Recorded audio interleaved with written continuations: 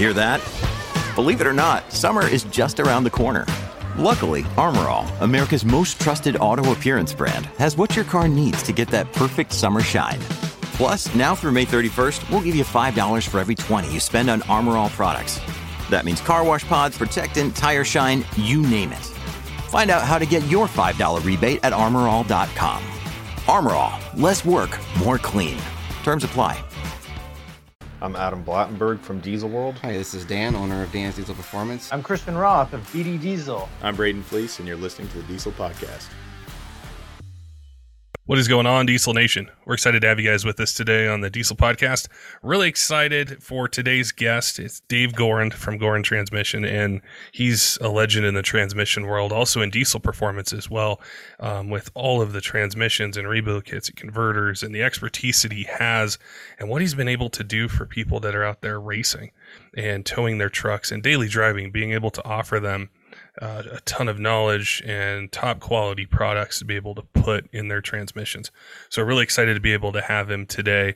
And I want to thank you guys on our Discord server, which you're going to find a link down below to join. If you haven't, we're just a couple away from 400, and the conversations on there are cool. I know I say it every time, but there's so many new people joining and so much sharing of information. It's a great place to be if you're a Diesel Podcast fan.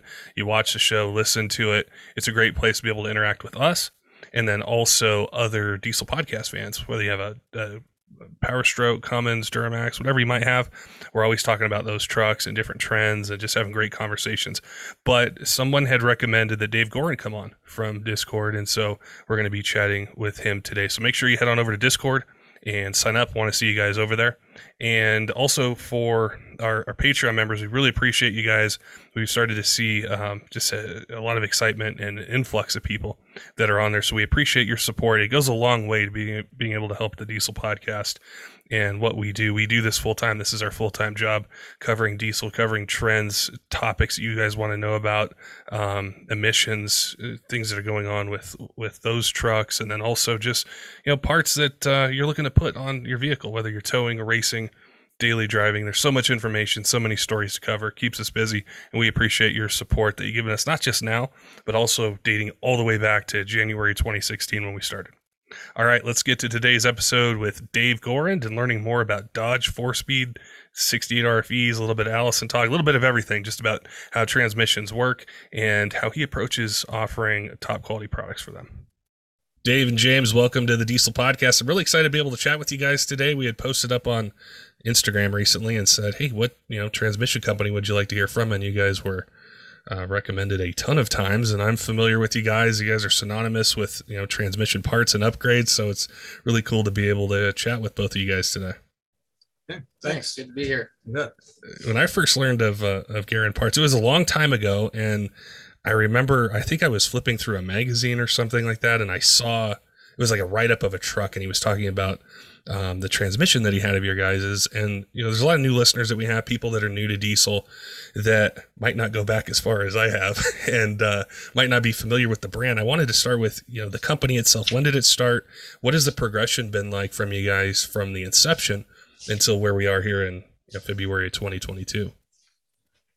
Well, my dad started out, it was just a general repair shop when he got out of the Army in 1947. He started the Army 45, I suppose. And so from then until 1978, when my brother and I bought him out, we basically worked on everything, farm tractors, combines, cars, pickups, whatever.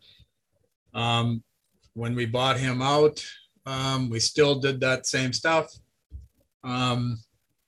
We put some turbo 350s and turbo 400s together. We had them sitting on the floor here.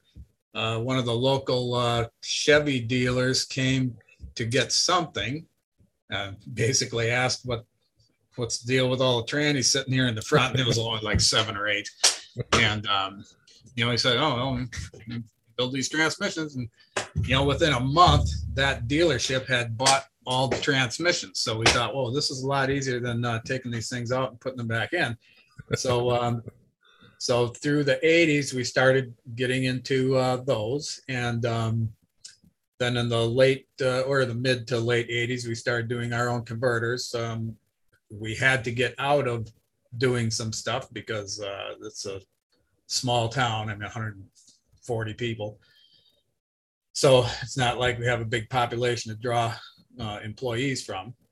So we started to get out of the, brakes and wheel alignments and working on 18 wheelers and stuff like that, and more focused on basically got down to automatics and manuals and tune-ups because the engine is so related to the transmission, So by the mid 90s, we had, there were two construction companies that were running the Dodge diesel pickups, and, they couldn't keep a tranny in them. And both of them, they were local, 10, 15 miles from us. And both of them brought down a truck, Dodge 2500, 3500 with the Cummins in it. And basically said, you can have these things all winter long. We just need them back in the spring, but we got to figure something out so we don't have to keep putting trannies in them. So I don't know how many times we had the tranny in and out of that thing, and we were just going back and forth on the dyno. And back then it was basically, get the slip speed of the converter down so it wouldn't ruin the converter clutch.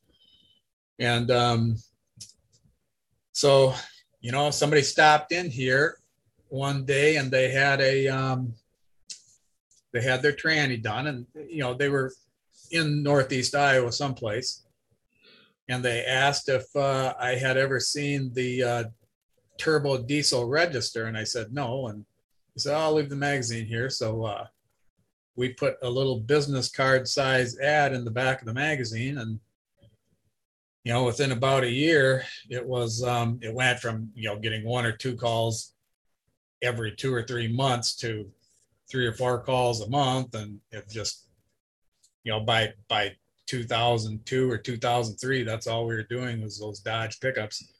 And, then we started doing the Allisons when they came out, of course. And by 2011 or 12, we were so busy doing the converters that we had to stop doing the transmissions. Plus some of the Dodge stuff. I mean, as far as we're concerned, the planetary gears in a Dodge, the OE Dodge Planets were the best.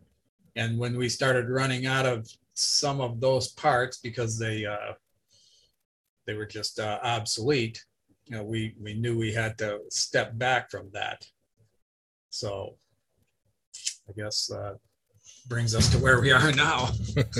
I do remember that time around 11 or 12, and it was on Cummins Forum in a bunch of different places. Just a ton of Cummins enthusiasts were all, kind of riled up because they were so used to, I call Garen and order up a transmission, and it had transitioned a little bit.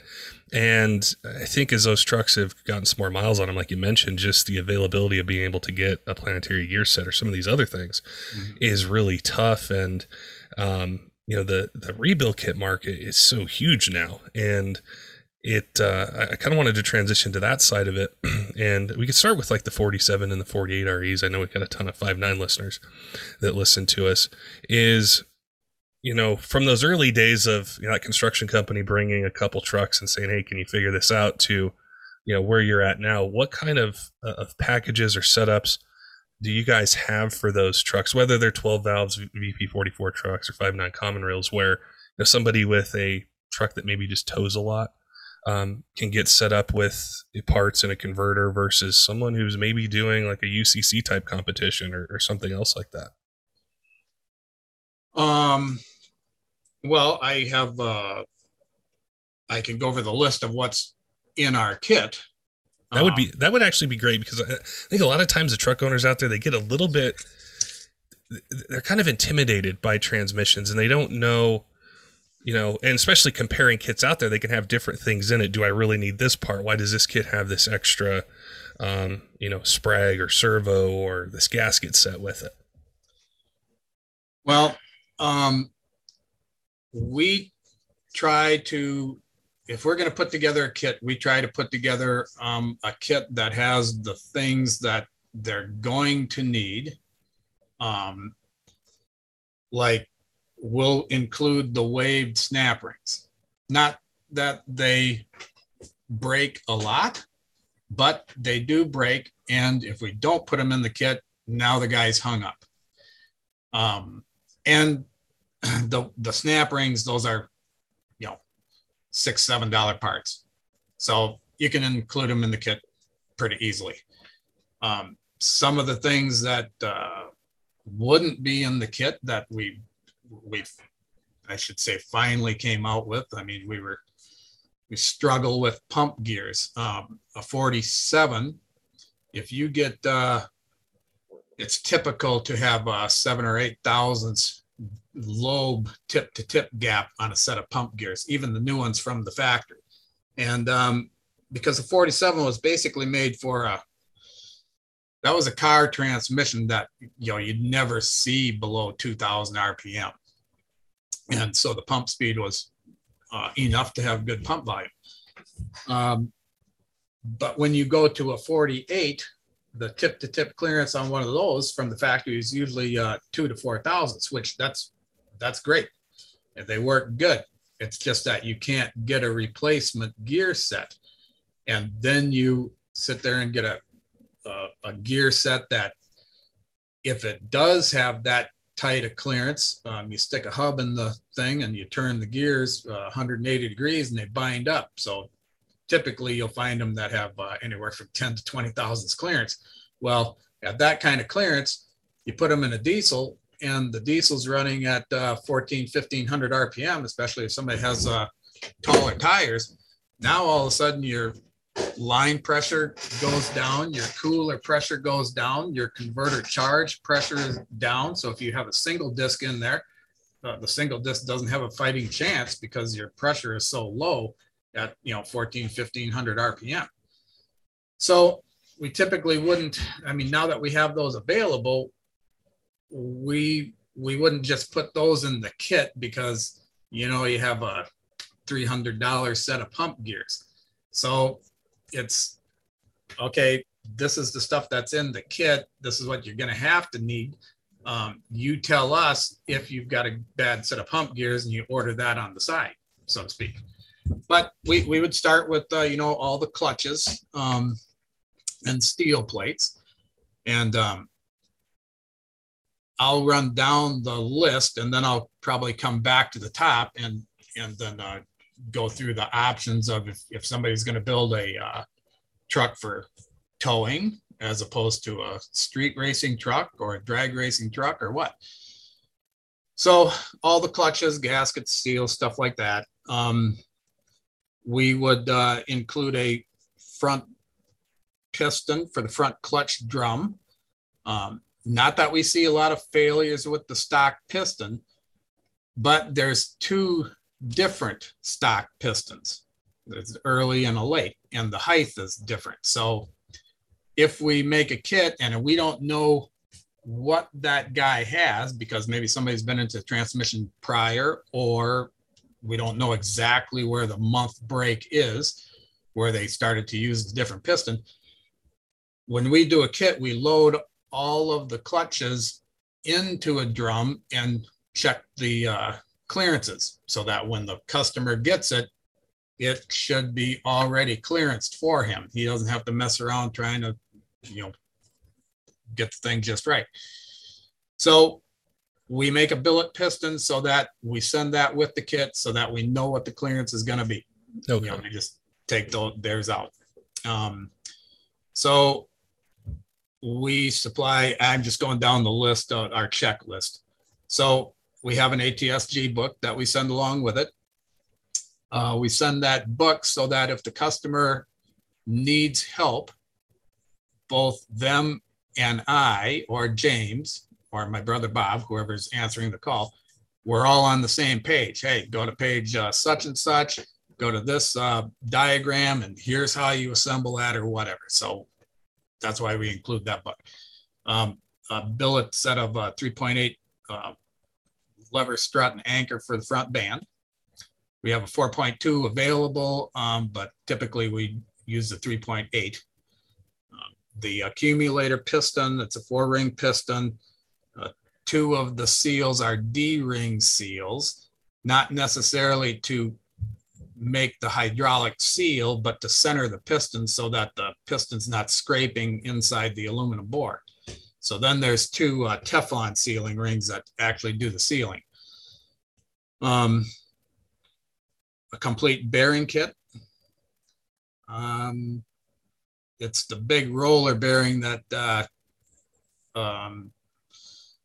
probably is the one that really needs to be replaced, because that roller bearing, not only is it centering the shaft up and down, so to speak, but also axially, and it's not really a good axial bearing.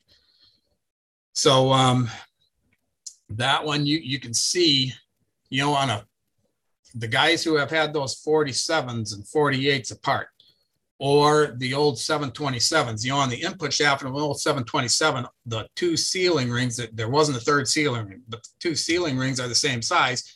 So when you air test one of those drums on the pump, the drum doesn't want to pop off the pump. But on a 47 or 48, where there's two different sizes, and of course pressure times area is force, when you air test one of those, the drum wants to pop off of the pump.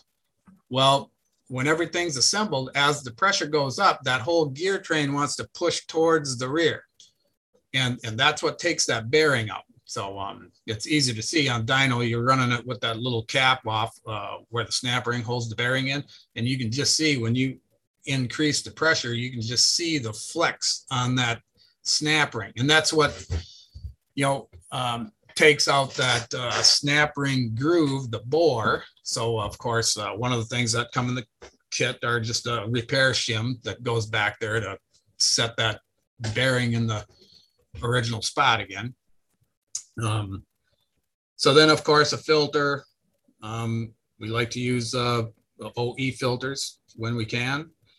We put a flex plate stiffener in, unless they're going to get a billet flex plate, then that would be taken out of the kit.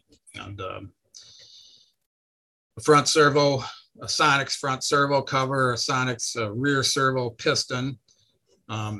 We have the Belleville spring that's, you know, the original Belleville spring is 70 thousandths thick, and we use one that's 90 thousandths thick just to beef that area up a little bit. Then those, that front clutch wave snap ring, overdrive direct wave snap ring, the overdrive brake, the overdrive sun gear, we include that in the kit because a lot of times when you look at that sun gear, the teeth are pitted on the side. So the planetary might be good, the ring gear might be good, but if you replace that sun gear before it destroys the other two, then you're good. So that comes in the kit. A Rebestos Pro Series front band. On the front flex bands, we like to use that one because some of them, the steel backing of the band is like 25 thousandths thick. These are about 35 thousandths thick, and we've had some of the thinner ones where it just tears that steel backing of the band. So that's why we use that particular one. Then we send a thrust washer kit and a bushing kit. Not that we want someone to replace all the thrust washers and bushings if they're good, but if they're not, they have them. So if the bushings are good, or if the thrust washers are good, the originals, I wouldn't necessarily just go replace those because you have new ones. One of the reasons is most of the bushings that are installed from the factory, they are line bored. So they're perfectly centered. So if you're gonna replace a bushing, they should be put in with a, you know, bushing driver and an arbor press. They should be put into the right depth. You know, if you replace that front drum bushing, if you don't put it in far enough, that's going to mess with your end plate.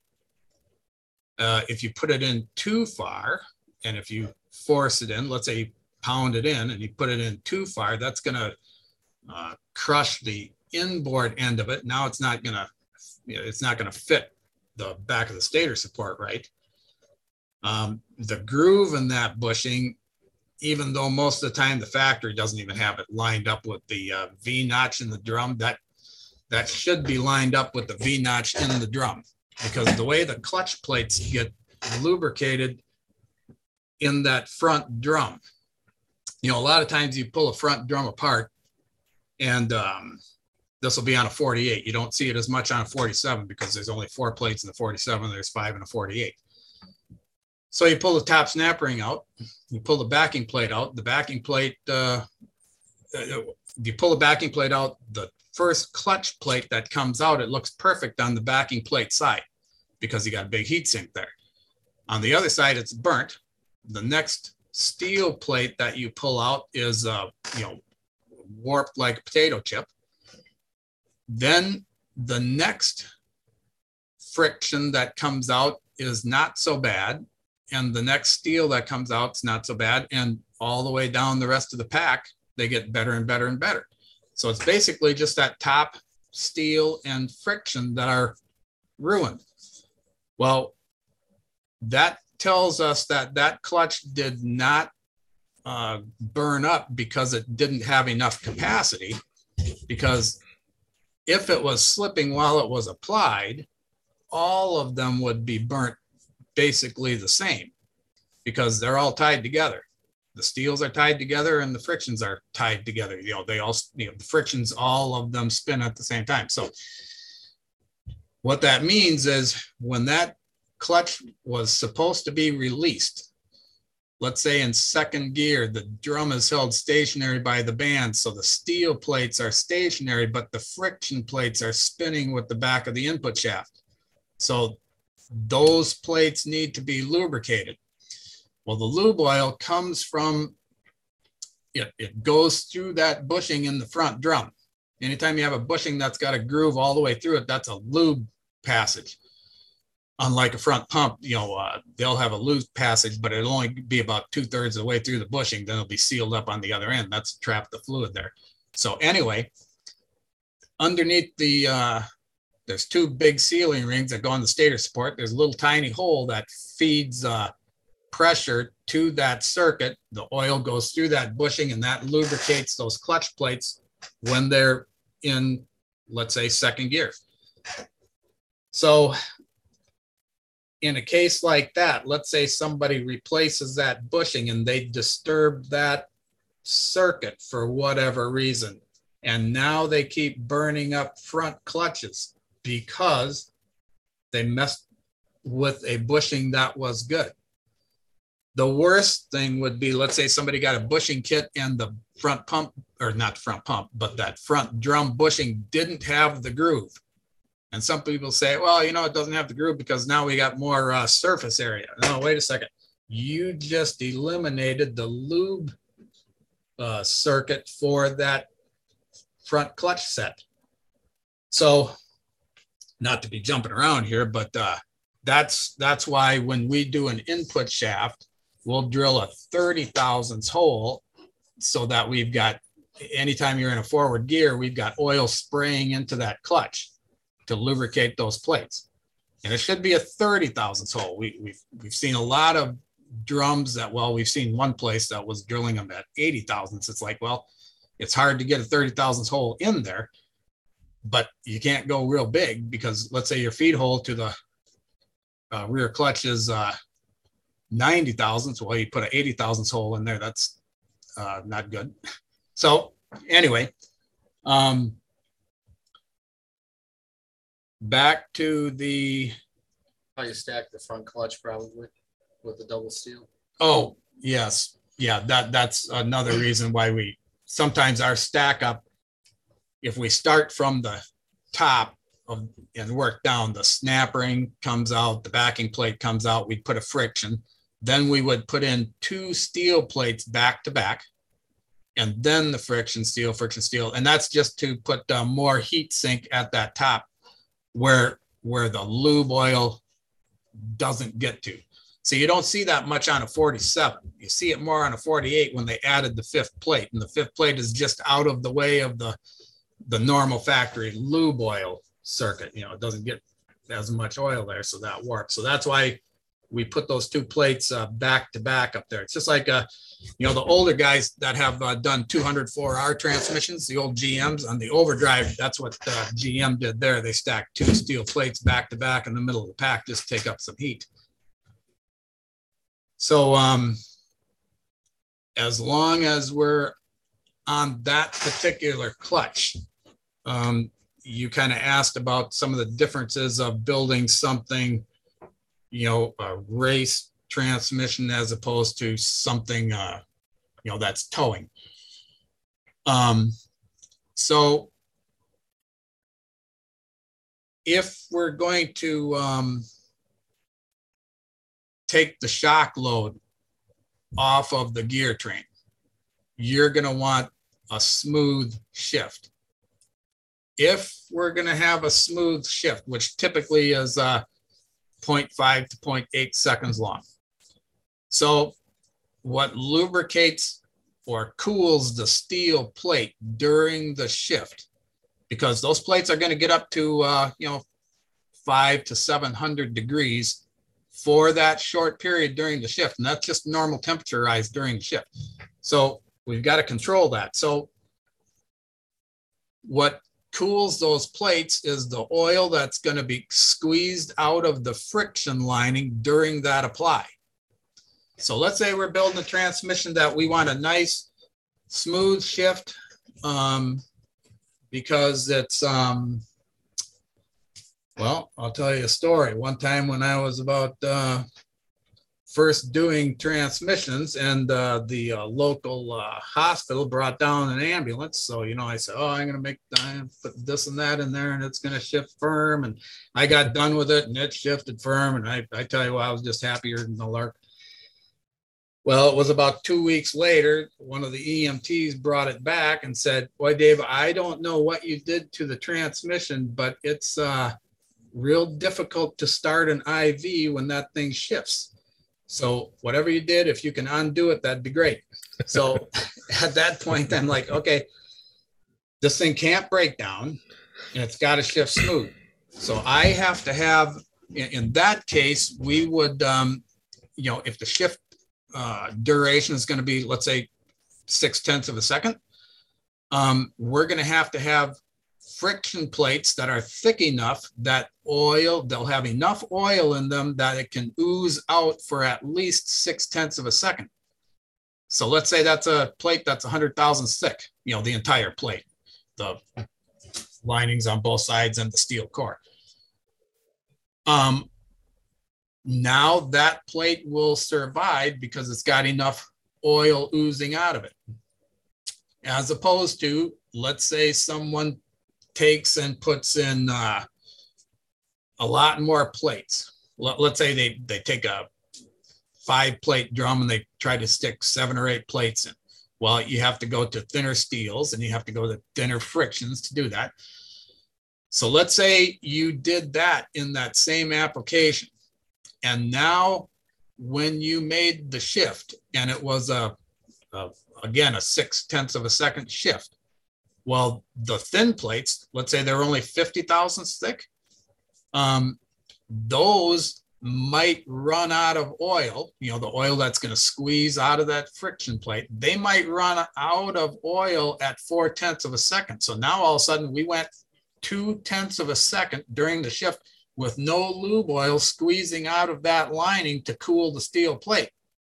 And even though we have more capacity, 8 plates are going to hold more than 5, obviously, if it's a static thing, but they're going to overheat when they're dynamically applied because they're not thick enough to hold enough oil. So that would be absolutely the wrong thing to do for somebody that was towing and they were hauling livestock or horses or whatever, and they want a smooth shift. Well, you would not put 7 or 8 plates in that front drum. You'd go back to 5 plates, or if you can get 6 thick plates in there by machining the top backing plate down, but you want thick enough plates that will hold enough oil to survive that longer shift. So on the other hand, if we're building a race truck and we need more plates in there, and if they're only going to survive, if they only have enough oil for 0.3 of a second shift,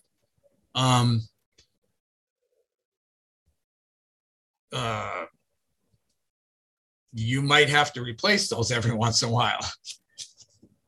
So if you need more plates to handle that kind of power, you're going to have to make the shift quicker. The bad thing about that is going to be more of a shock load to the gear train. So now all of a sudden your input shaft is going to feel that. Your intermediate shaft is going to feel that. So there's a lot of different ways to build the tranny, but you have to make sure that, what do you need? If you need a smooth shift, we need thick frictions and thick steels. If you need a firm shift, well, we better be putting in some quality billet shafts to take that kind of a shock, and we can't be building in a bind up. If all these transmissions had were coming off of a roller clutch, because it always takes two things to make one gear. You got to have a driving member, you got to have a holding member. So let's say the 1-2 shift in a 47 or 48, the holding member is the one-way roller clutch in the back of the main case. So when it shifts to second, when the band comes and stops that front drum, the one-way roller clutch simply freewheels, and there's not a possibility of a bind up there. On the 2-3 shift, there's no roller clutch involved. You've got the front band holding that drum stationary. So then when it makes the shift to third, the clutch inside that drum basically grabs the back of the input shaft and starts to spin with it. Well, if the band didn't release that drum before the clutch comes on, you're basically in 2 gears at one time. So with a stock valve body, the factory puts in what they would call overlap, or what I call bind up. They start to apply that front drum before they release the band, so that the unit doesn't have a cut loose. The engine would have a flare, like that on the 2-3 upshift. So the factory gets by with that because it happened at low pressure. They have a bind up, or what they call it, overlap. The sacrificial parts become either the band lining or the front clutch lining. So you go in there and replace those, and that's just like replacing brake pads to a transmission. It's like, hey, I'm going to go in there and replace the cheapest parts. When we go in and increase the pressure so that we have more holding power, because it's either increase the number of clutch plates you have, increase the diameter of the clutch plates, so the mean radius is larger, or increase the hydraulic pressure. Well, that's going to be the thing, because it's hard to, you only can put in so many clutches, and you can't really change the diameter unless you're going to change the whole thing. So you increase the pressure. Well, now you can't really have that overlap, or that length of overlap during that 2-3 shift, because if the band is holding that drum and the front clutch comes on and the band says, I got enough pressure here, I'm not going to give up.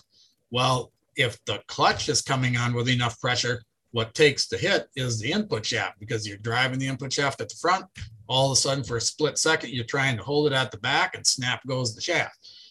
So the biggest thing that breaks input shafts is, a bind up on the 2-3 shift, other than, if it's driven normally. Of course, if the wheels leave the ground and then come back and gain traction, that's going to break anything too. So, I'd like to say that billet input shafts never break it, but it's, that's just a case of, what's getting done to them. They might last a little longer than the stock one. And, like on those Dodges, we used to, when we would build transmissions, we would, we keep a list of everything that got replaced, how many miles was on it, blah, blah, blah. And, it wasn't an immediate thing that you could get information from, but years down the road, you go back through those, that stuff, and we would find that if we reused an input shaft, let's say we built a train, he had 60,000 miles on it. We reused that input shaft. And it was, a performance type truck. That stock input shaft would come back at about, average of about 140, 150,000 miles. And, it'd be broken. And on an intermediate shaft, that was usually about 250. And that would be, simply from fatigue. So now we would replace them with new, and that helped. And, there were some guys that worked at the Kokomo plant that I knew, and they had ordered some billet shafts from us one time. When you need mealtime inspiration, it's worth shopping Kroger, where you'll find over 30,000 mouth-watering choices that excite your inner foodie. And no matter what tasty choice you make, you'll enjoy our everyday low prices, plus extra ways to save, like digital coupons worth over $600 each week. You can also save up to $1 off per gallon at the pump with fuel points. More savings and more inspiring flavors make shopping Kroger worth it every time. Kroger, fresh for everyone. Fuel restrictions apply. And so they called up and asked if shafts are done. And I said, no, I'm just getting them out of the lathe. And they said, oh, you make them there? And at that time we did not. And I said, no, I'm just checking them to make sure that they're straight. And the one guy made the comment, he said, oh yeah, we can tell from, he just said from 50 feet if it's a quick draw. And I said, what do you mean a quick draw? And he said, well, we have two different heat treat processes here at the plant. One is an 18-hour process and one is a 9-hour process. And I said, well, if 9 is good, why would you ever do 18? And he said, well, the 9-hour is the quick draw. And he said, those are the ones where the shafts will come out warped. And he said, you know those dots on the shaft? He said, you know what those are? And I said, I just figured it was going through an inspection station and each inspector had their own colored dot. He said, no. He said, when the shafts get straightened, it leaves a dot on the shaft. When we put the shafts in the new trannies, we'll take the ones that have no dots. The ones that have 1 or 2 dots, they get repackaged for replacement parts. If they have 3 dots, they get kicked off the line and I assume remelted. So I started keeping track of that. And sure enough, the ones that would come out of trucks that I knew that the transmission had never been apart, those shafts, no dots.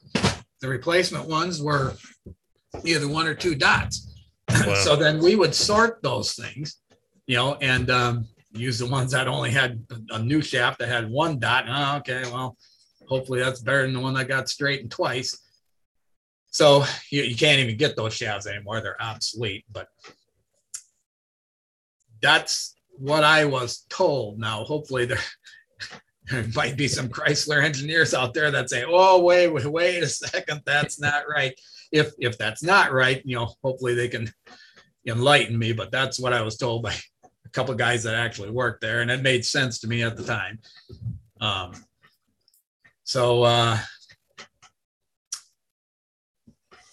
I probably got off on a tangent there, but. Well, what's really interesting to me about these kits is we get a lot of people that'll message into us or I'll chat with, and they're shopping rebuild kits. And when you are going through the list of what's in there, it is different than what we see in the marketplace, because we'll see these. It's like there's one kit for everything. There's whether you're, a truck that's towing or, you're going to build a race truck. It's just like it's the same bands, clutches, some hard parts, and then you're sold billet shafts and a converter and you're on your way. So when you are going through the difference of what you need, for that smooth shift in a truck that's towing, how that's built different than somebody who's at 1,400 horsepower and racing down the track, it's incredibly valuable, to the audience out there to understand that. And also like how it can be customized. So I'm sure if somebody calls in and says, hey, this is a, 1,800 horsepower truck that I tow to the track, or this is my bone stock 2006 that I pull a horse trailer with, they can get exactly what they need versus trying to make a compromise with this kind of one kit setup that the marketplace has, which I never really liked because people use their trucks so different. So that was really insightful to hear. And I know a lot of the questions, some of them that we got from our audience, they went into when do I need billet shafts or at what point? And it's good to know that you're starting with a kit that has things in it that you're probably going to need. You don't have to use, some of those components as you mentioned, but they're there. I don't have to call back and say, hey, can you guys overnight this to me? Or, a shop that's saying, hey, this is holding up my bay. I need to get this, transmission back in, but I need this particular part. It's already in there. Mm-hmm. Yeah, I'll probably get in trouble for I'll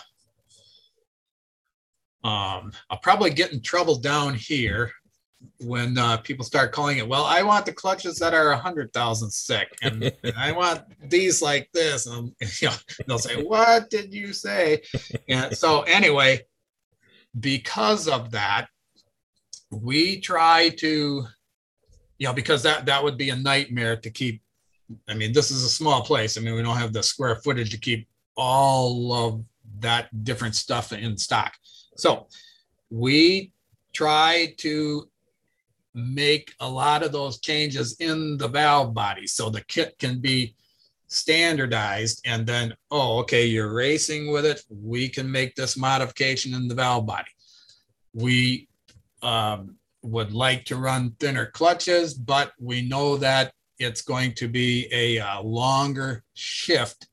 So then we'll put the hole in the input shaft because we're going to force oil into that. So we'll give those clutches more oil, just like on a C3 and an Allison.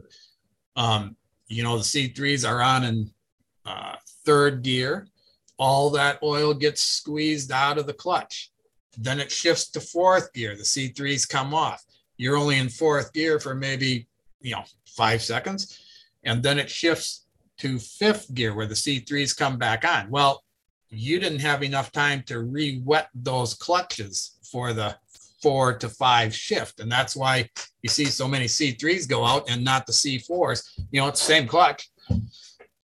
So anyway, we tried to do a lot of that stuff in the valve body, like to lubricate the front band. James does a modification in the valve body to lubricate the lining of that band, so we don't have to rely just on the splash. So to lubricate the front clutch, we put the hole in that. So if somebody calls in and says, well, I need all 100,000 plates, and I would talk to them a little bit and explain, well, there's more ways to do this than one, but if we didn't have those other options, then the only option would be get a thick plate in there. So if I called in and I was building a 68RE, is that where the guy on the phone is going to say, okay, well, what are you doing with this? This is the valve body that you need. This is how we're going to put this together. So there's multiple components that go into getting this complete setup. Yeah. So if you called in and you would talk to Dave Anderson, who is not a transmission technician. So, and James or I or the other guys that actually build them, it's not like we would be able to come to every phone call. So there would be a whole bunch of questions that Dave would ask. What are you doing with the truck? What are the modifications? What's your elevation? All this stuff. Then when we would get the build sheet in the back and we would start looking at this, and let's say the order was incorrect, so to speak. James might look at the valve body order and he might say, whoa, wait a second. Why is this guy ordering a manual shift valve body, but he's towing cattle and the horsepower is 400 horse? What's going on here? So then what would happen is one of, James or I or my brother Bob would get on the phone, call this customer up and give him the 21 question. Hey, why are you asking for this? Because it just doesn't add up here. And the guy might say, well, you know, something, I've had so much electrical problems, I just want a manual valve buy. So then we would explain, okay, you know, you realize you're going to have to shift this manually every time. And, you know, if he's been around manual valve buys before and understands that all, then it's okay, fine, we'll build it. If he doesn't, if he's like, well, I'm just going to put it in drive and take off. Oh, no, you can't do that. So then we might try to help him, especially if his truck is still drivable. We might try to help him. Okay, let's figure out the problem here first before we build something that's just not a real compatible thing with how you're driving it. So yeah, it might not happen with the initial call in, but after Dave fills out all the questionnaires, and I think those questionnaires are on the website too. And Mason, the guy that does the website stuff, I think he is working with somebody so that we can split that website between retail and wholesale, and you know, different people will fill out different things on that website, and then we can, oh, wait a second, this is a mismatch.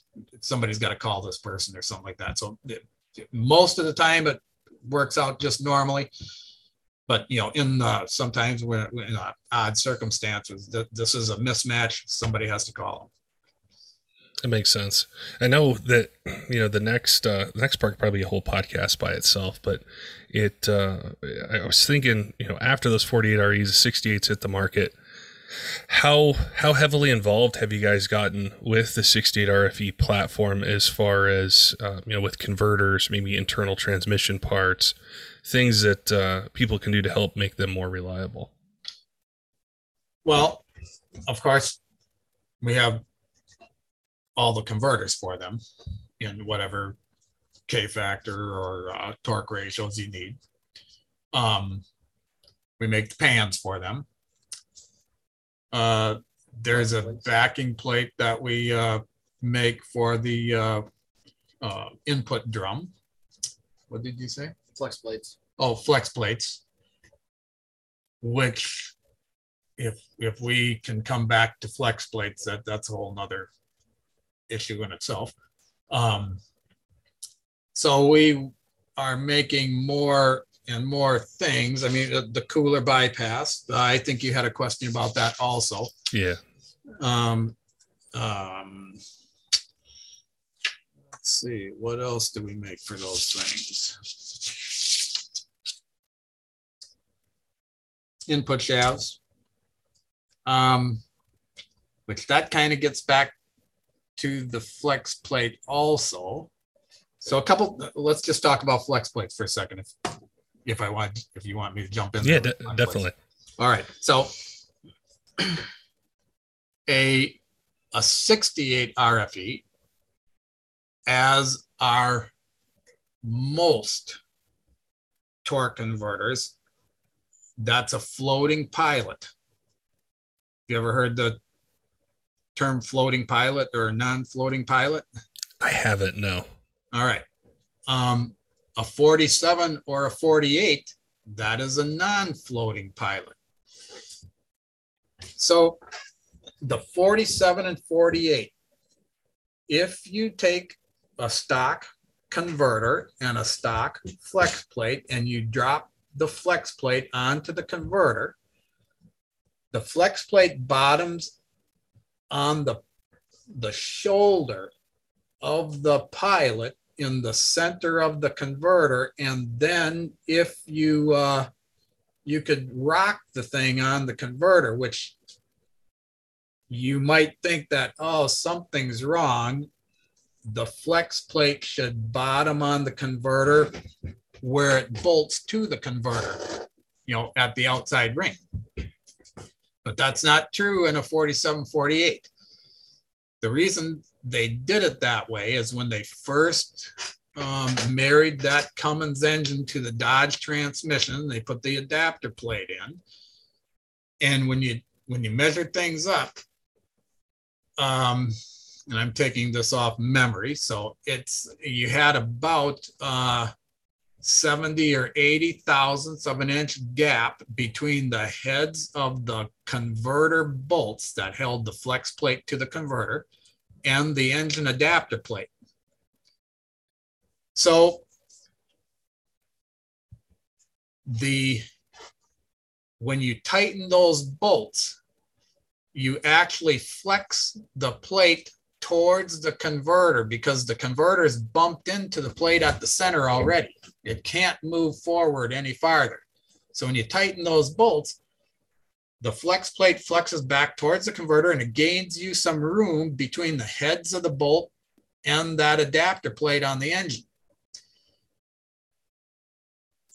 You used to have a lot of, flex plates on the, especially the, 89 to 93 non-lockups. Those things would last for, 200,000 miles. Then somebody rebuilds the transmission and all of a sudden you can't keep a flex plate in it anymore. And the flex plate gets blamed. Well, what happens is I think a lot of converter places back, 20, 30 years ago were basically machine shops that, the transmission shops would say, hey, I got to cut this converter open. I got to clean it up. So they go to the local machine shop and they say, yeah, sure. We'll cut the thing open. You do your thing to it and we'll weld it back together. Well, machinists, they don't like metal that doesn't look nice and perfect. So that shoulder on the front of the converter that sits about 90 thousandths higher than the pads, that rubs on the flex plate, kind of like a tire squirms on the road surface. It's not spinning on the road surface, but it's squirming around. So that area starts to look bad. So of course the machinist says, I'm just going to clean that area up. It's only going to take me 15 seconds. I got it on the lathe anyway. So he takes, let's say, 60 thousandths of an inch off of that area. Well, now the flex plate does bottom on the pads. And now when you install everything, because the flex plate doesn't flex back towards the converter anymore, you don't gain that room between the heads of the converter bolts and the engine adapter. So now you always have a forward thrust. Of course, on a 4748, you don't have much of a forward thrust because the flex plate's not going to flex, because where it will flex is between the converter bolts, between the flex plate to crank bolts and that pilot hole on the inside. But now that you machine that area on the converter back a little bit, now you just turn that converter into a floating pilot and it pushes towards the crank. Then the heads of the bolt hit that adapter plate and it starts to tear everything up. And the root cause is somebody machined that area, turned it into a floating pilot. Now it moved forward, the bolts strike, and they think the flex plate broke first and started ruining everything else. But that's not what happened. The bolt started to strike that adapter plate.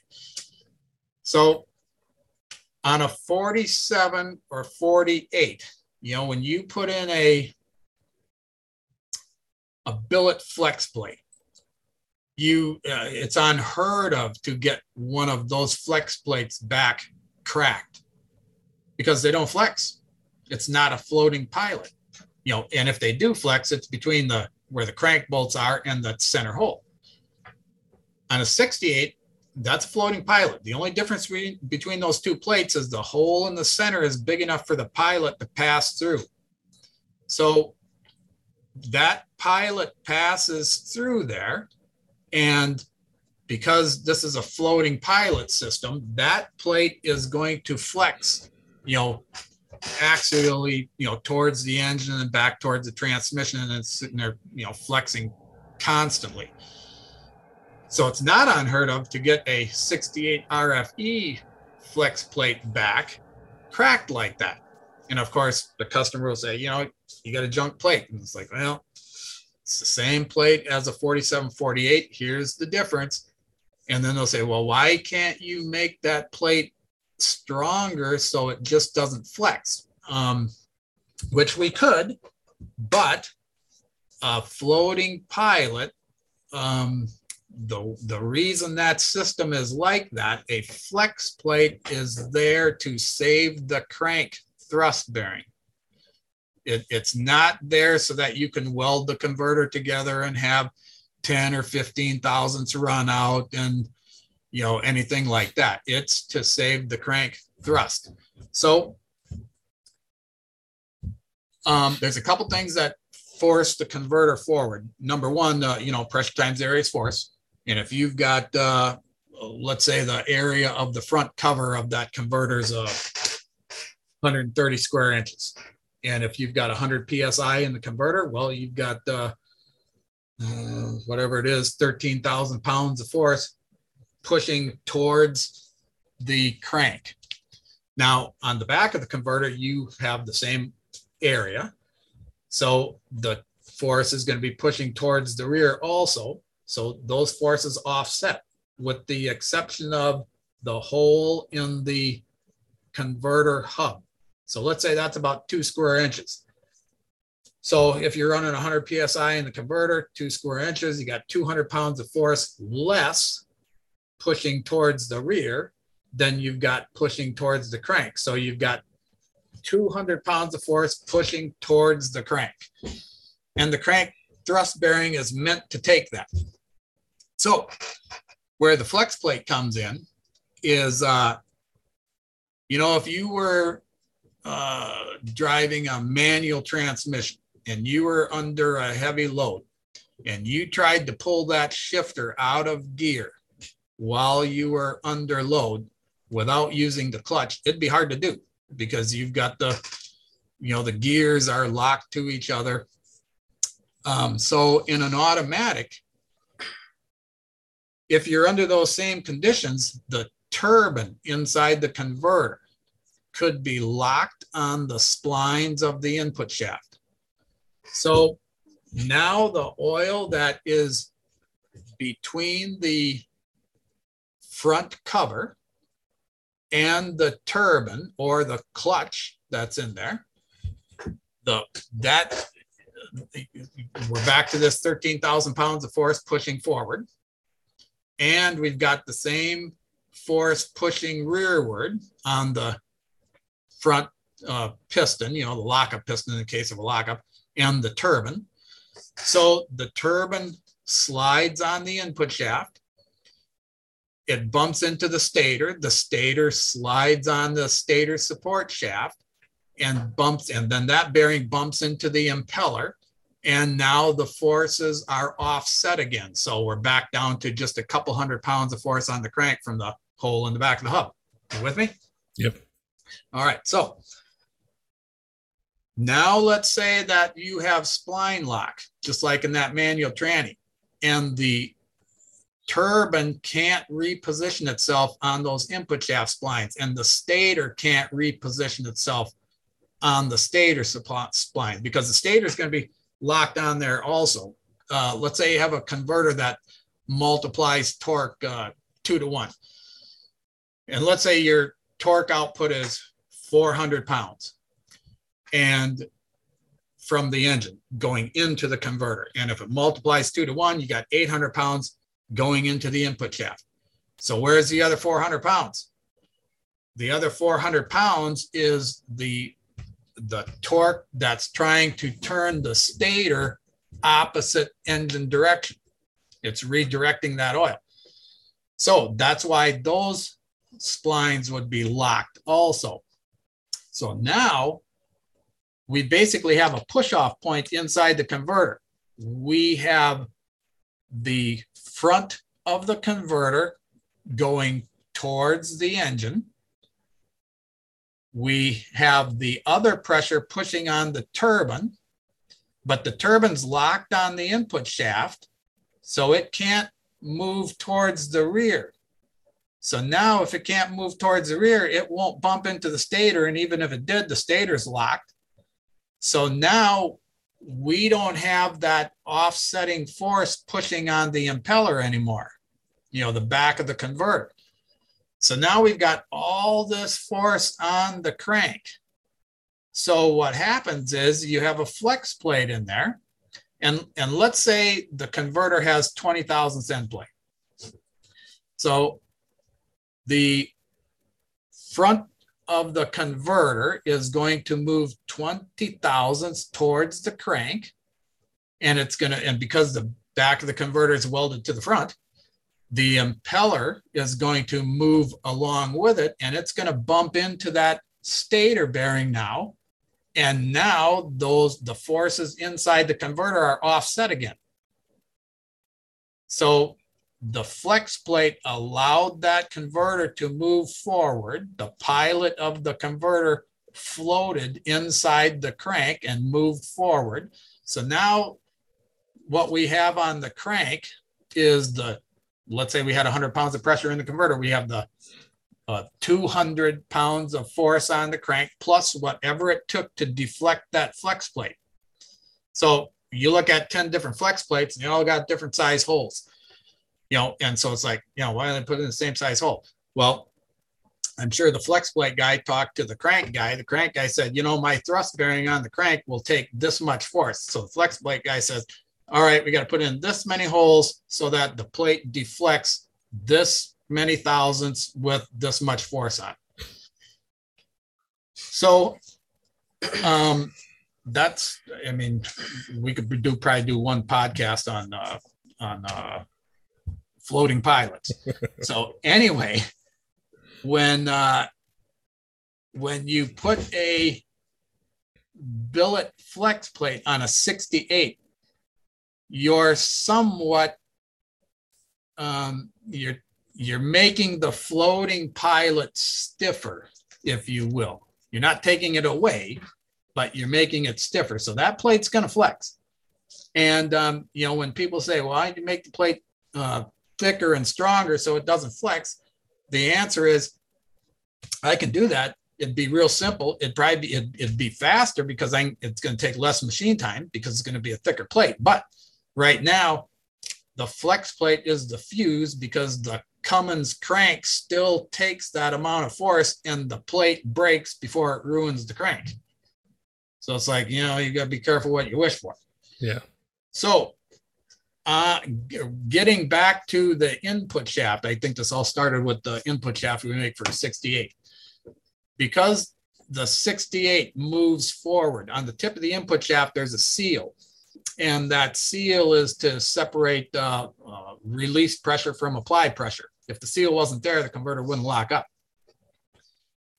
Well, that machined area on a 47 or 48 input shaft, I think that's half an inch long.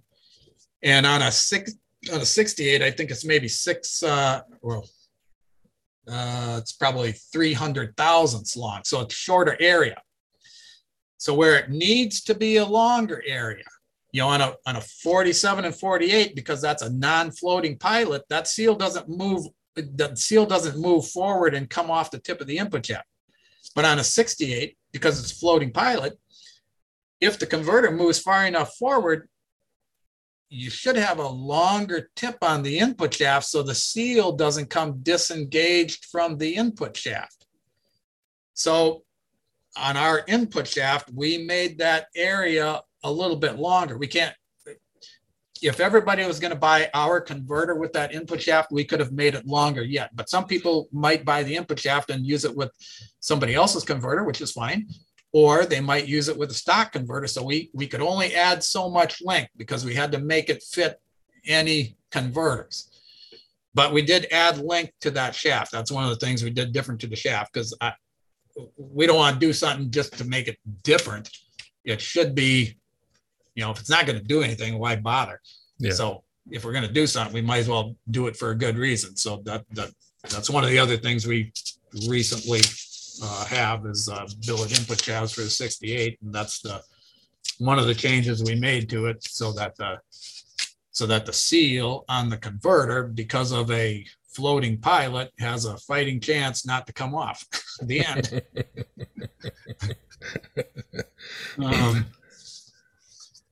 Yeah. So the other thing is, one of the other things is the cooler bypass.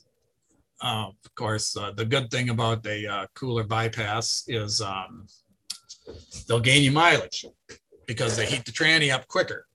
If you look at SAE testing, Society of Automotive Engineers, if it's just driven empty, the mileage increase is about 4.2%. If it's trailer towing, it's about 2%. So that's a good thing.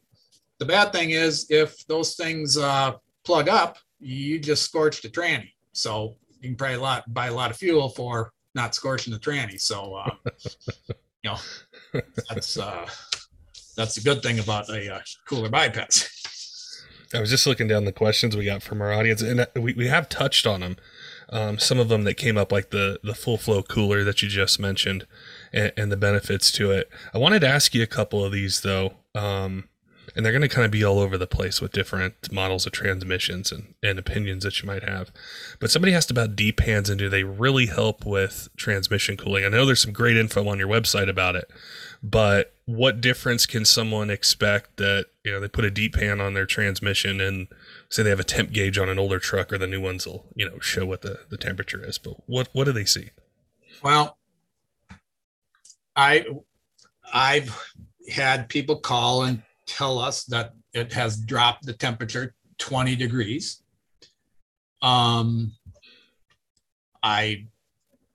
don't argue that with them.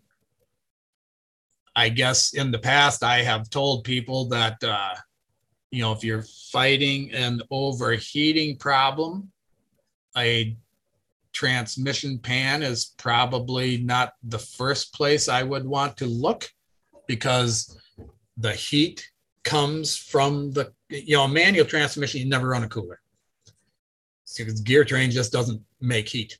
If you've got a slipping clutch pack in the transmission, it's going to produce heat, but it's going to be a localized heat at the clutch pack. You're not going to see that on the transmission temperature gauge.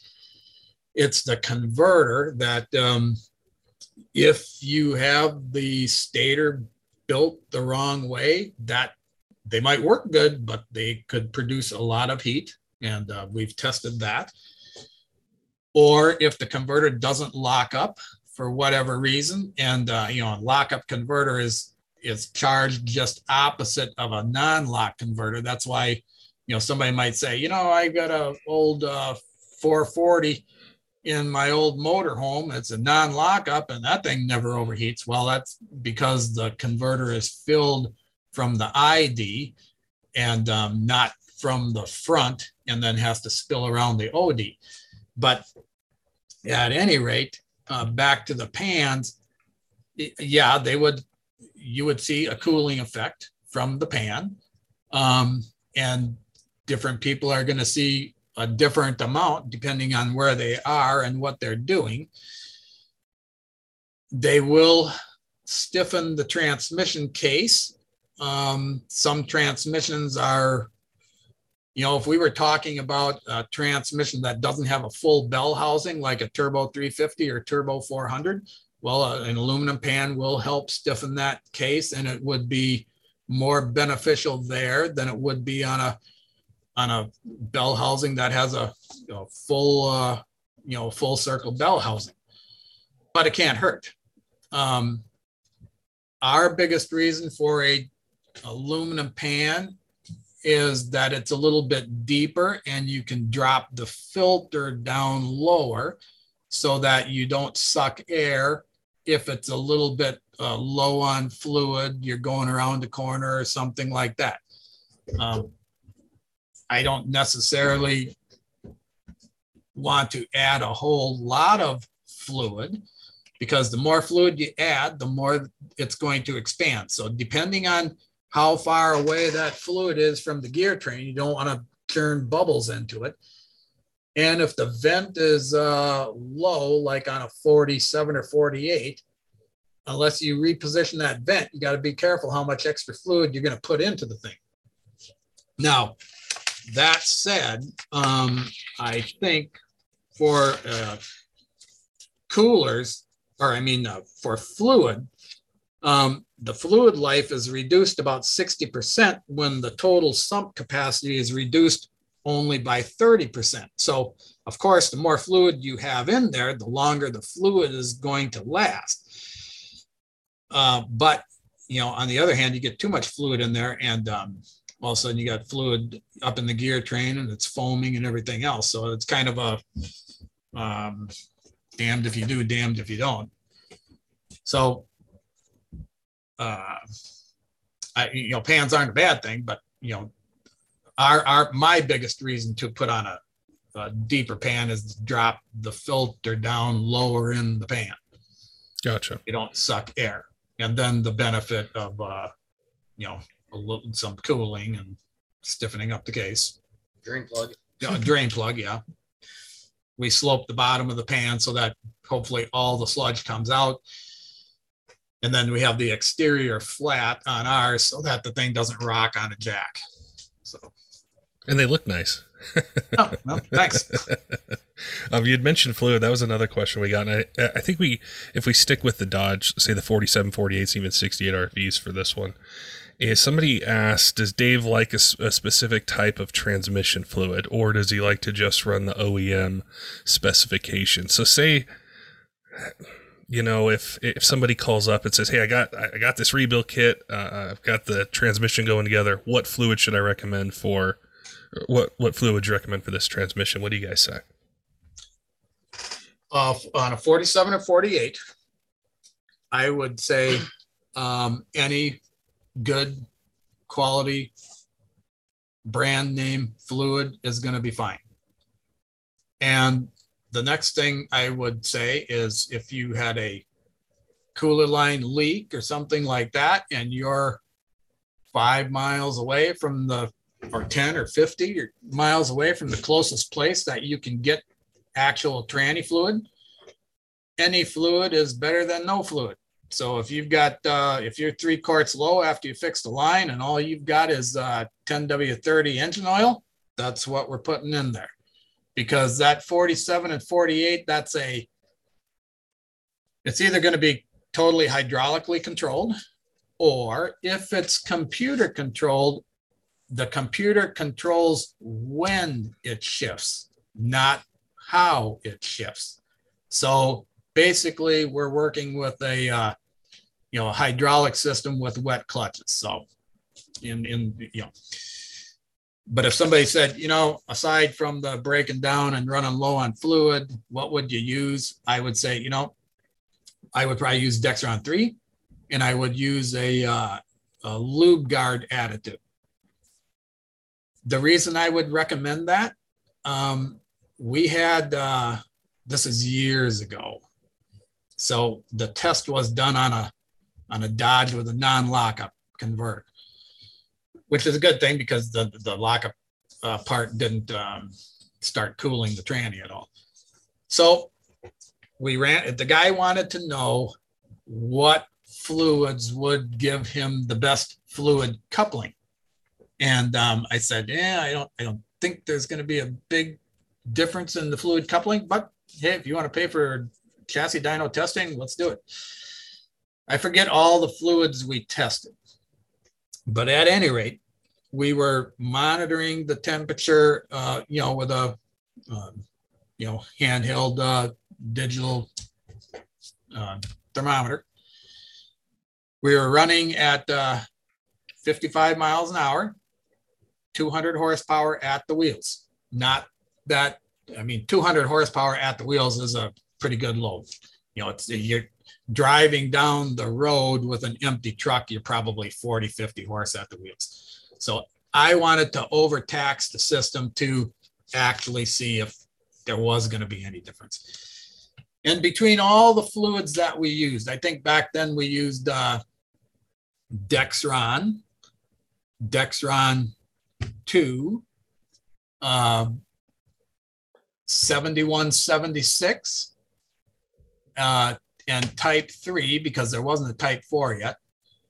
That's how long ago this test was. And so the last thing we did, well, I should take this back. We saw a 2 horsepower difference in, power down to the rollers. And we did not take into account the effects of the day, from morning to afternoon. So I basically said, yeah, there's really no difference in fluid coupling. temperature difference will make a difference on fluid coupling. I mean, if you run something too cold or too hot, that'll make a difference. The prime temperature would be between 190 and 210 in the converter, because it strips off all the moisture, so to speak. You got to get it hot enough to get rid of the moisture. And so anyway, back to that test, didn't see any difference.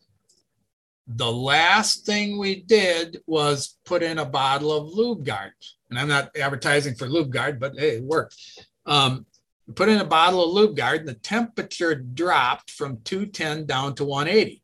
So, of course, the guy that was helping me at the time, I accused him of not pointing the temperature pistol at the same location. And he said, if you want to lay under here and do that, I'll drive. So I said, okay, sounds good. So we did that. Sure enough, the temperature had dropped, and we didn't shut the engine off. We didn't change the fluid or anything. We just slowed down enough to pour the bottle in, and so the fan wouldn't blow things all over the place, and went back to the test. And so then, I was a doubter of that. I asked my brother-in-law, he's a mechanical engineer. He's not a chemical engineer, but he worked at Deere at the time. And I had told him about that test, and he just kind of shrugged his shoulders, and he said, yeah, just the chemical made the fluid give up its heat easier. And I just, I said, I don't know about that. And then he looked at me and he said, and he lives about 4 miles from where I do. He said, oh, you don't believe that we could make a chemical that affected, I guess I should back up here. I said, you hear all that stuff about they pour this in the crankcase and then they drain the oil out and the crankshaft survives and blah, blah, blah. And he said, oh, you don't believe that we could make a chemical that would treat the metal inside the engine or the transmission or the tranny fluid? And I just kind of shrugged my shoulders. And he's pretty good at putting it in plain English. He just said, you got some battery acid at the shop? And I said, yeah. He said, tell you what, you go home tonight and pour a quart of battery acid in your crankcase and tell me it didn't affect the metal or treat the metal tomorrow morning. And I said, oh, yeah, okay, all right. So anyway, on the 47s and 48s or anything that's not a truly computer controlled, how it shifts, that's what I would recommend. If they wanted to use a synthetic, that stuff's probably already in the synthetic, so I probably wouldn't add the Lube Guard, but I would go by the instructions of the bottle of Lube Guard. On the 68, or like an Allison, anything that's totally computer controlled. So, on an Allison, they call them tap cells, target apply pressure. On a 68 RFE, they would call that CVIs, for clutch volume index. So the numbers, I'm just going to use numbers that are easy for me to remember. So anyway, when a 68 or an Allison shifts, especially an Allison, because that's all clutch to clutch, the computer times how long it took to make that gear ratio change, because it's looking at the input speed sensor and the output speed sensor. So if it says, hey, I'm going to start the shift right now, and then it times it and it says, that shift took half a second, perfect. I'm going to leave my tap cell the same. Let's say the computer saw that it wanted the shift in half a second, but the shift took 0.7 of a second.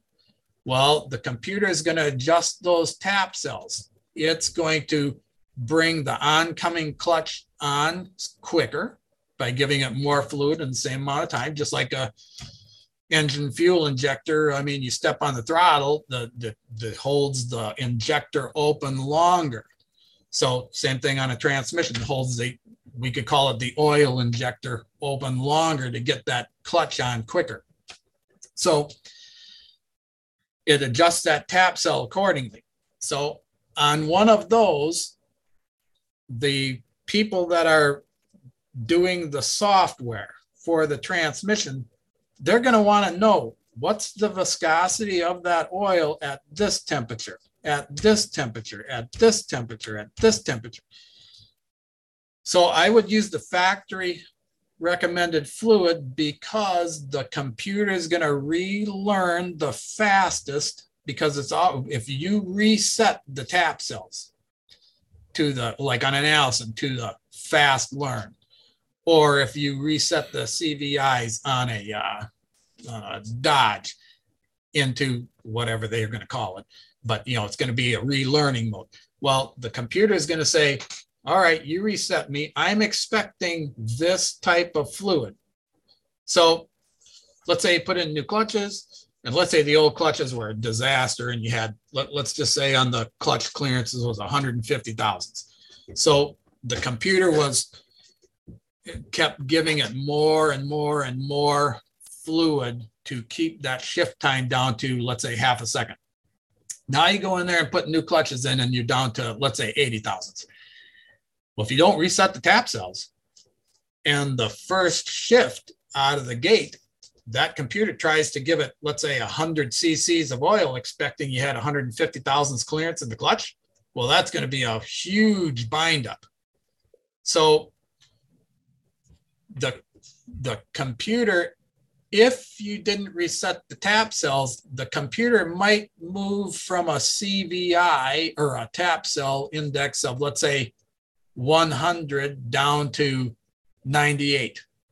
And then it'll shift again. And now it took a little bit of the bind up off, but not much. Well, if you reset the tap cell, just like if you, let's say your fuel economy, let's say you never reset the average fuel economy for 50,000 miles, and you're getting 20 miles to a gallon, and you go up a big long hill, and you're only getting 10 miles to a gallon, but by the top of the hill, your average only changed a tenth because it's averaged over 50,000 miles. Well, if you reset that, now your average is going to be all over the place. So when you reset those tap cells, that first shift, instead of dropping from a tap cell index of 100 down to, say, 98, it might drop from 100 all the way down to 70 on that first shift. And it might only take 2 or 3 shifts to get close to the perfect shift, as opposed to 30 or 40.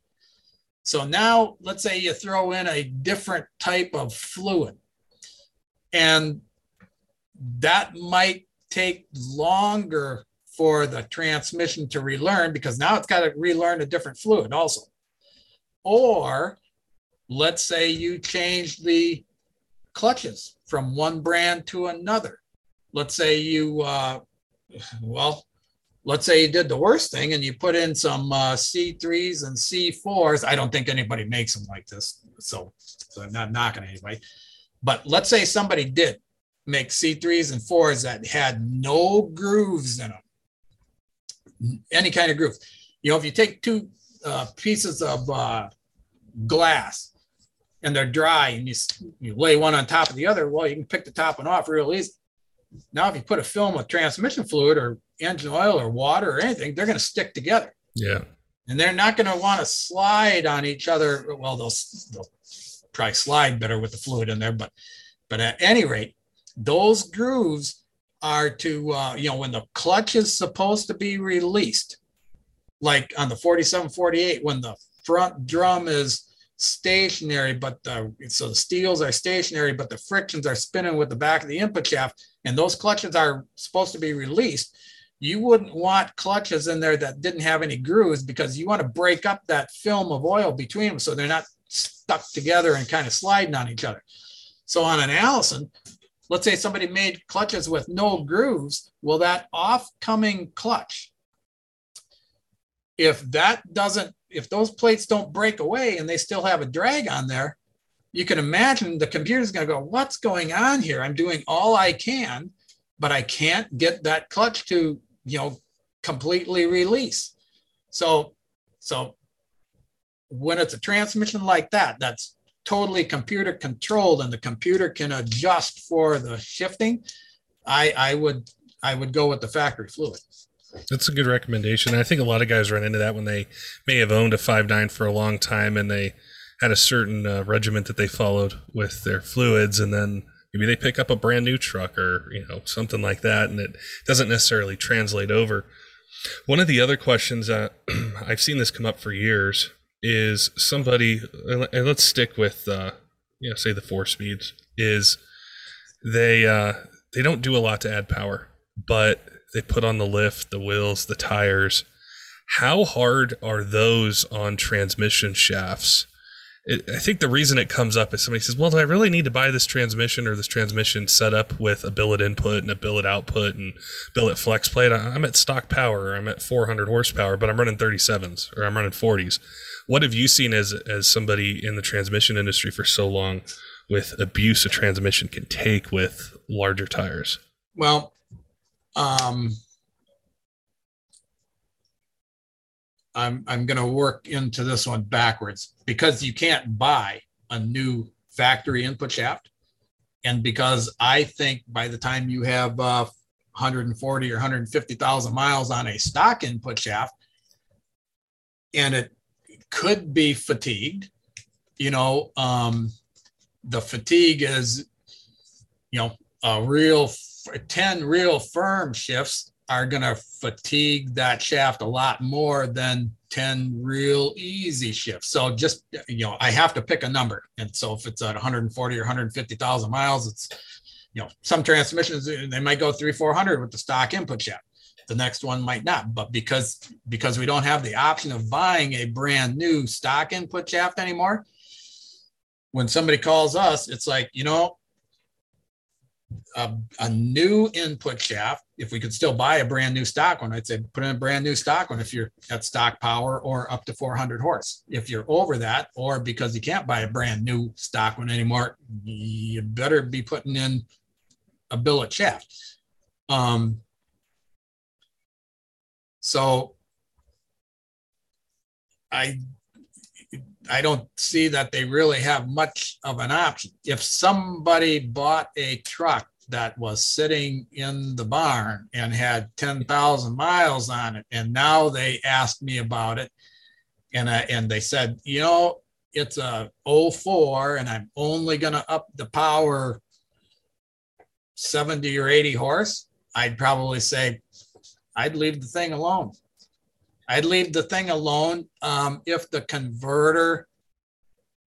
If the single disc converter can't handle it, you could put in a triple if you wanted.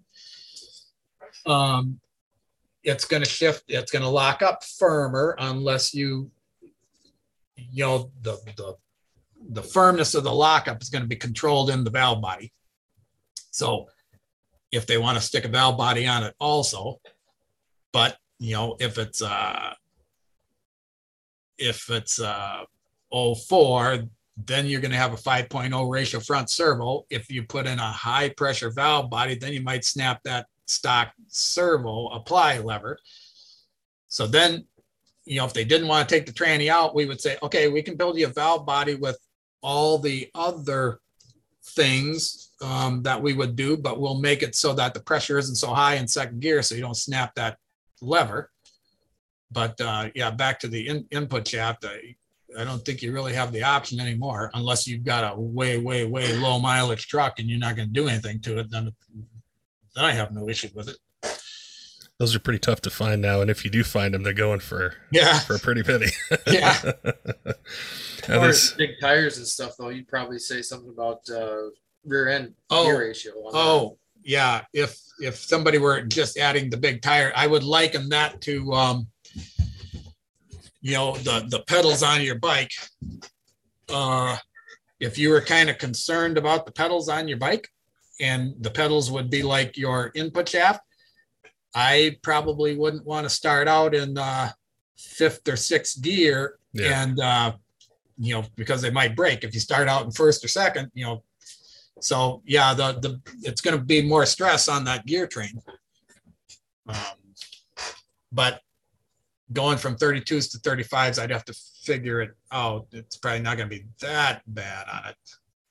But there again, I don't think you have much of an option. If you got the tranny apart, if you break the input, that could take the converter and the pump along with it. You used to be able to buy those pumps brand new for $110. And when we did the trannies, you know, we would just put in a new pump, $110, man, you can't even mess with it. Yeah. But of course, now you can't buy that anymore. But so if you break the input and if it takes out the pump and if it takes out the converter, that was an expensive deal. Yeah. If you break the intermediate at the front, those things will, you know, if they break in the middle or at the back, not a big deal. But if they break at the front, because the power is coming from the back planet to the front planet, and if they break at an angle, you're probably buying a new core. Because when they break at an angle, the first time we had that happen, you know, I'm like, boy, who didn't tighten these front pump bolts? And then when we had some happen to, you know, one of our units where we knew that the pump bolts were tight because, you know, we'd tighten them, then we'd mark the torque and somebody would sign off. You know, I just put my signature on the front, basically. So if I got called away from the tranny, I knew that, oh yeah, I torqued those. Okay. Signed off on the actual pump. But they come back and here these pump bolts are loose. What's going on? Well, every time that thing happens, when that input shaft breaks at an angle, just like a crank, if it breaks at an angle, you can still run it because it still drives. Broke at an angle. Well, when that intermediate, I should have said, breaks at an angle, that makes such a kick on the tranny that it loosens those pump bolts. You know, it actually takes the threads of the case and you know, ruins those threads. And then all of a sudden the pump bolts are loose and you're like, what's going on? Well, when you take everything apart, you can't get that intermediate shaft to slide through the back of the case. And of course, then you have to pound it out. Well, by the time you pound it out, you probably ruin the back of the case. And, you know, so I would much rather see somebody replace those two shafts. And we had good luck with brand new stock intermediates up to 800-900 horse. We never had a problem with one of those. But I would much rather see the output shaft remain stock as the fuse, because hey, you can replace that thing without taking the tranny out. It doesn't do any other damage. But I would not put in a billet output shaft and have one of the other two stock, because now you're forcing one of the other two to break, and that's a disaster. That's good advice. And it's a question that comes up a lot, so I'll be able to reference our podcast today for people that ask that question. And, you know, the last one I wanted to touch base with you on, we chatted a little bit about it before the podcast, and I know it's going to be a little tough to answer just because of locations may be different between shops and the kind of markets. But a transmission shop had messaged us and said, what kind of advice would Dave, you know, provide me to, or advice would he give me to be able to grow my transmission business? And so I wanted to ask you, like, what are a couple things that you found really helpful early on once you got into, let's say, the diesel, you know, the Dodge transmission side? Was it word of mouth? Was it, you know, maybe some high profile trucks out there running parts? Was it, I mean, back then we didn't have Instagram and Facebook, but there was Cummins Forum and TDR and some of these other places. What really helped you early on kind of get the word out of, hey, this is what we're building, this is what we offer, and, you know, you guys should call me up for, you know, a converter, transmission build, whatever you might need? Well, I'll go back 20 years because that's probably when things really started to take off. I mean, if I go back 30 years, we did start to get out of doing brakes and doing injection pumps and alignments and stuff like that. And we were into transmissions. But when it started to, you know, people coming from hundreds of miles away, or that we started shipping transmissions out, we didn't really have any marketing program back then. So it was basically all word of mouth. we would probably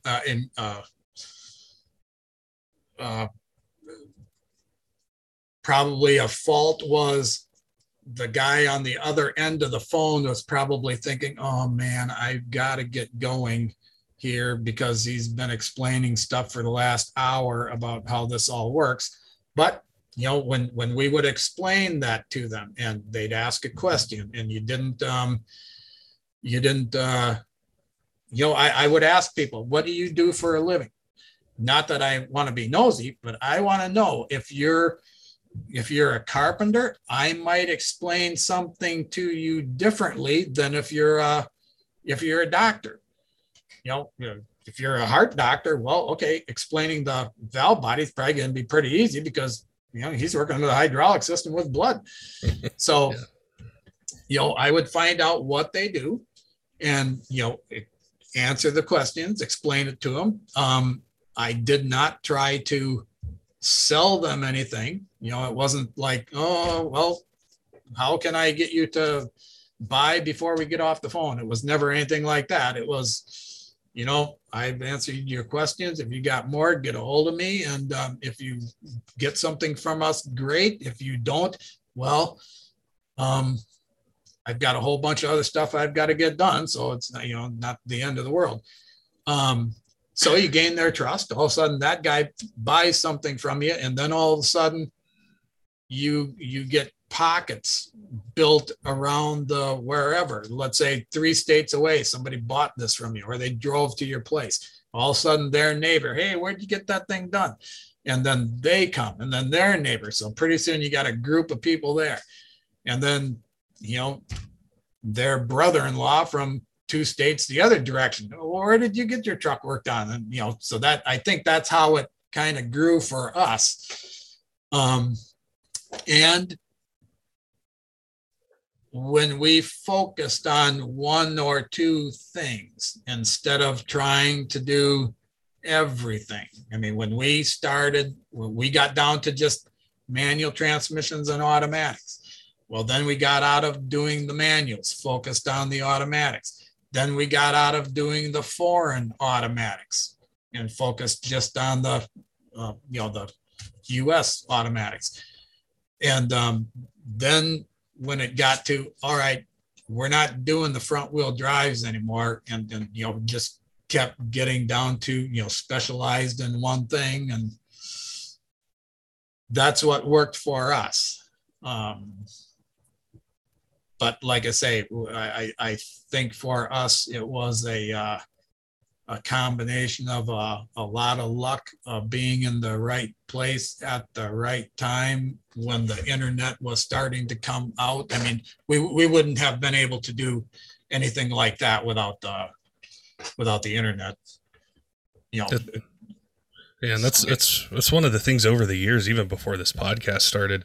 Whenever I'd come across or chat with somebody who's racing, or I might be at the track or something, people always had a lot of really great things to say about your guys' company. And that always stuck out to me. And they would swear by the parts. They'd swear by the converter. And there were guys going really fast. And I think that relationship to the customer is now, I mean, it's always been important, but especially now because we're overloaded with things like Instagram and Facebook and TikTok and YouTube and everything else. And having that trust is really important because these are expensive parts and expensive things that, that we're doing. And I think also, as far as branching out, I know there's shop owners that are listening that are thinking, okay, I've got my local market. I've got people who are bringing me their trucks, but I want to be able to, start shipping things out, or I want to be able to offer, some Garand parts with my builds, or, on my site. What are some things that you would tell those guys as far as expanding outside of their city or their region? Ways you guys help them, whether it's the sales reps or the technical questions, or getting them the price sheets, or answering their questions if they're stuck on something. What are ways you guys support the dealer network that's out there? Well, we would take them one at a time, basically meaning that even if we, back in the 90s, we would go to about 30 different states. for this place out of Des Moines, University Automotive Tech, and they taught fuel injection and electronics. And they asked if we would do hydraulic seminars. They were 2-day and 5-day seminars for mechanics. And it turned out that the best number of people was 7 or 8. If you get 12 people that came to one of these seminars, it was, you might get some people that had never been into transmissions before, and the next guy is well versed in it. So all of a sudden you got 2 extremes, and nobody gets the best bang for the buck out of something like that. So we don't do that anymore. I mean, some people have asked for it, and we may do it in the future. We were thinking about before the COVID thing started, and that kind of blew everything up. But we would take them one at a time, and at their pace, find out, okay, how many of these have you done? What areas don't you like to do, or what areas are you having trouble with? And it's not that we have all the answers to how it should be done, but we'll say, well, this is how we do it, and this is why we do it this way. And usually the why we do it this way is it creates the least amount of comebacks. So that's what the goal is.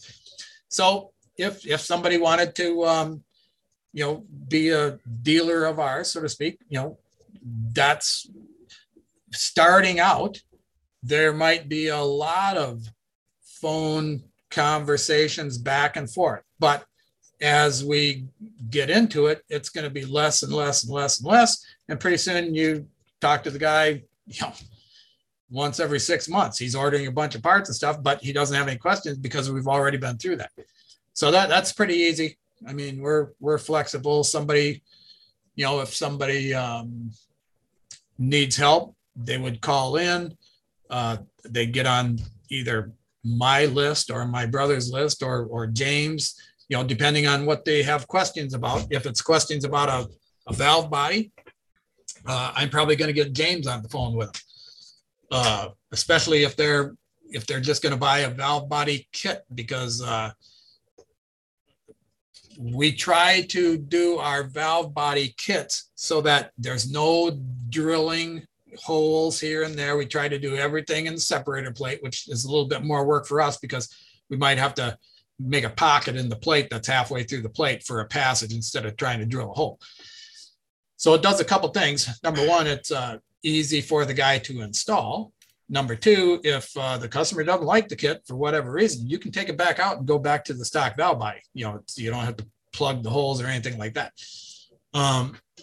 So we try and make it so all that stuff in a valve body kit is, it's just installing these parts, not having to drill this and drill that. And so then we would take them and, teach them how some of these circuits work. And if you do this, that's going to affect this. If you do that, that's going to affect that. In the case of, converters ballooning, we would explain to them, okay, this is why they balloon. Let's not make this modification or this modification because, you just deregulated the converter. James has a patent on one thing. If you have to run 200 pounds of pressure in a transmission to keep the clutches alive,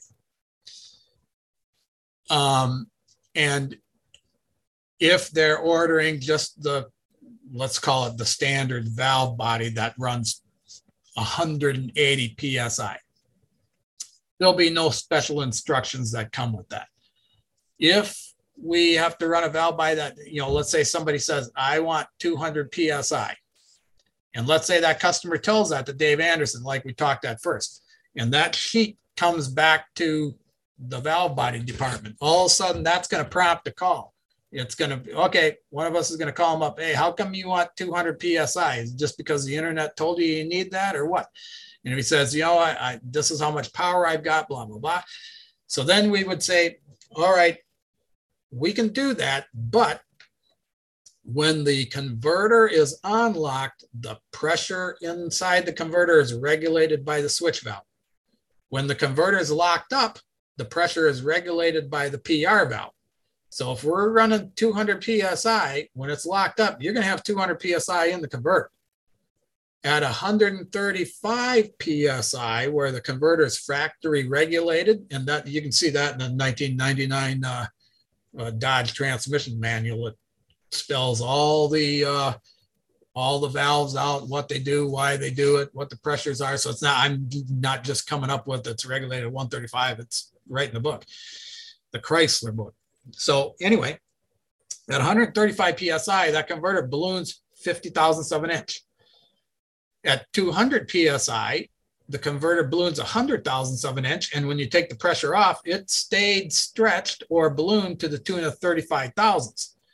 Now, the bearings are only shouldered in to the tune of 80 thousandths. So if you balloon at 100, the bearings probably fell out of place. Somebody pulls the converter out, says, your bearing came out of place. Well, yeah, you ballooned the converter. So anyway, if somebody insisted they wanted 200 PSI, but they didn't want to buy the valve body that's what we call apply regulated, we would tell them to leave the seal, the seal off of the stator support, that little plastic one on a 68RE, you'd leave that off. That way, when it goes to lockup, the pressure, all the pressure is going to drop about 20 PSI. So at least that brings us down into somewhat of a safe range for the converter. But your 200 PSI at your rear clutch, your front clutch, that just went down to 180. Let's say you need 220 to keep the tranny alive. But now we know that, even leaving the seal off might drop it to 200, but yeah, now you don't have 220 anymore, and 200 is still going to balloon the converter. So James came up with a regulated apply, which when it's locked up, the pressure is regulated separately of the pressure regulator valve. So now we can have 220 PSI in the tranny, and we can regulate the converter pressure to wherever we want, 160, 170 PSI. So yes, the converter clutch might not hold as much as it could at 220, but back to the sacrificial parts. The sacrificial parts in a converter are the clutch plates. If we balloon it, you're done.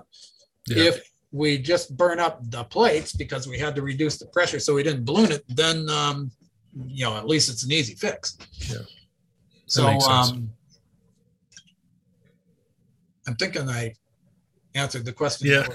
I can tend to get off on. You definitely did. And I know there's going to be a lot of questions that either an individual truck owner is going to have or a shop.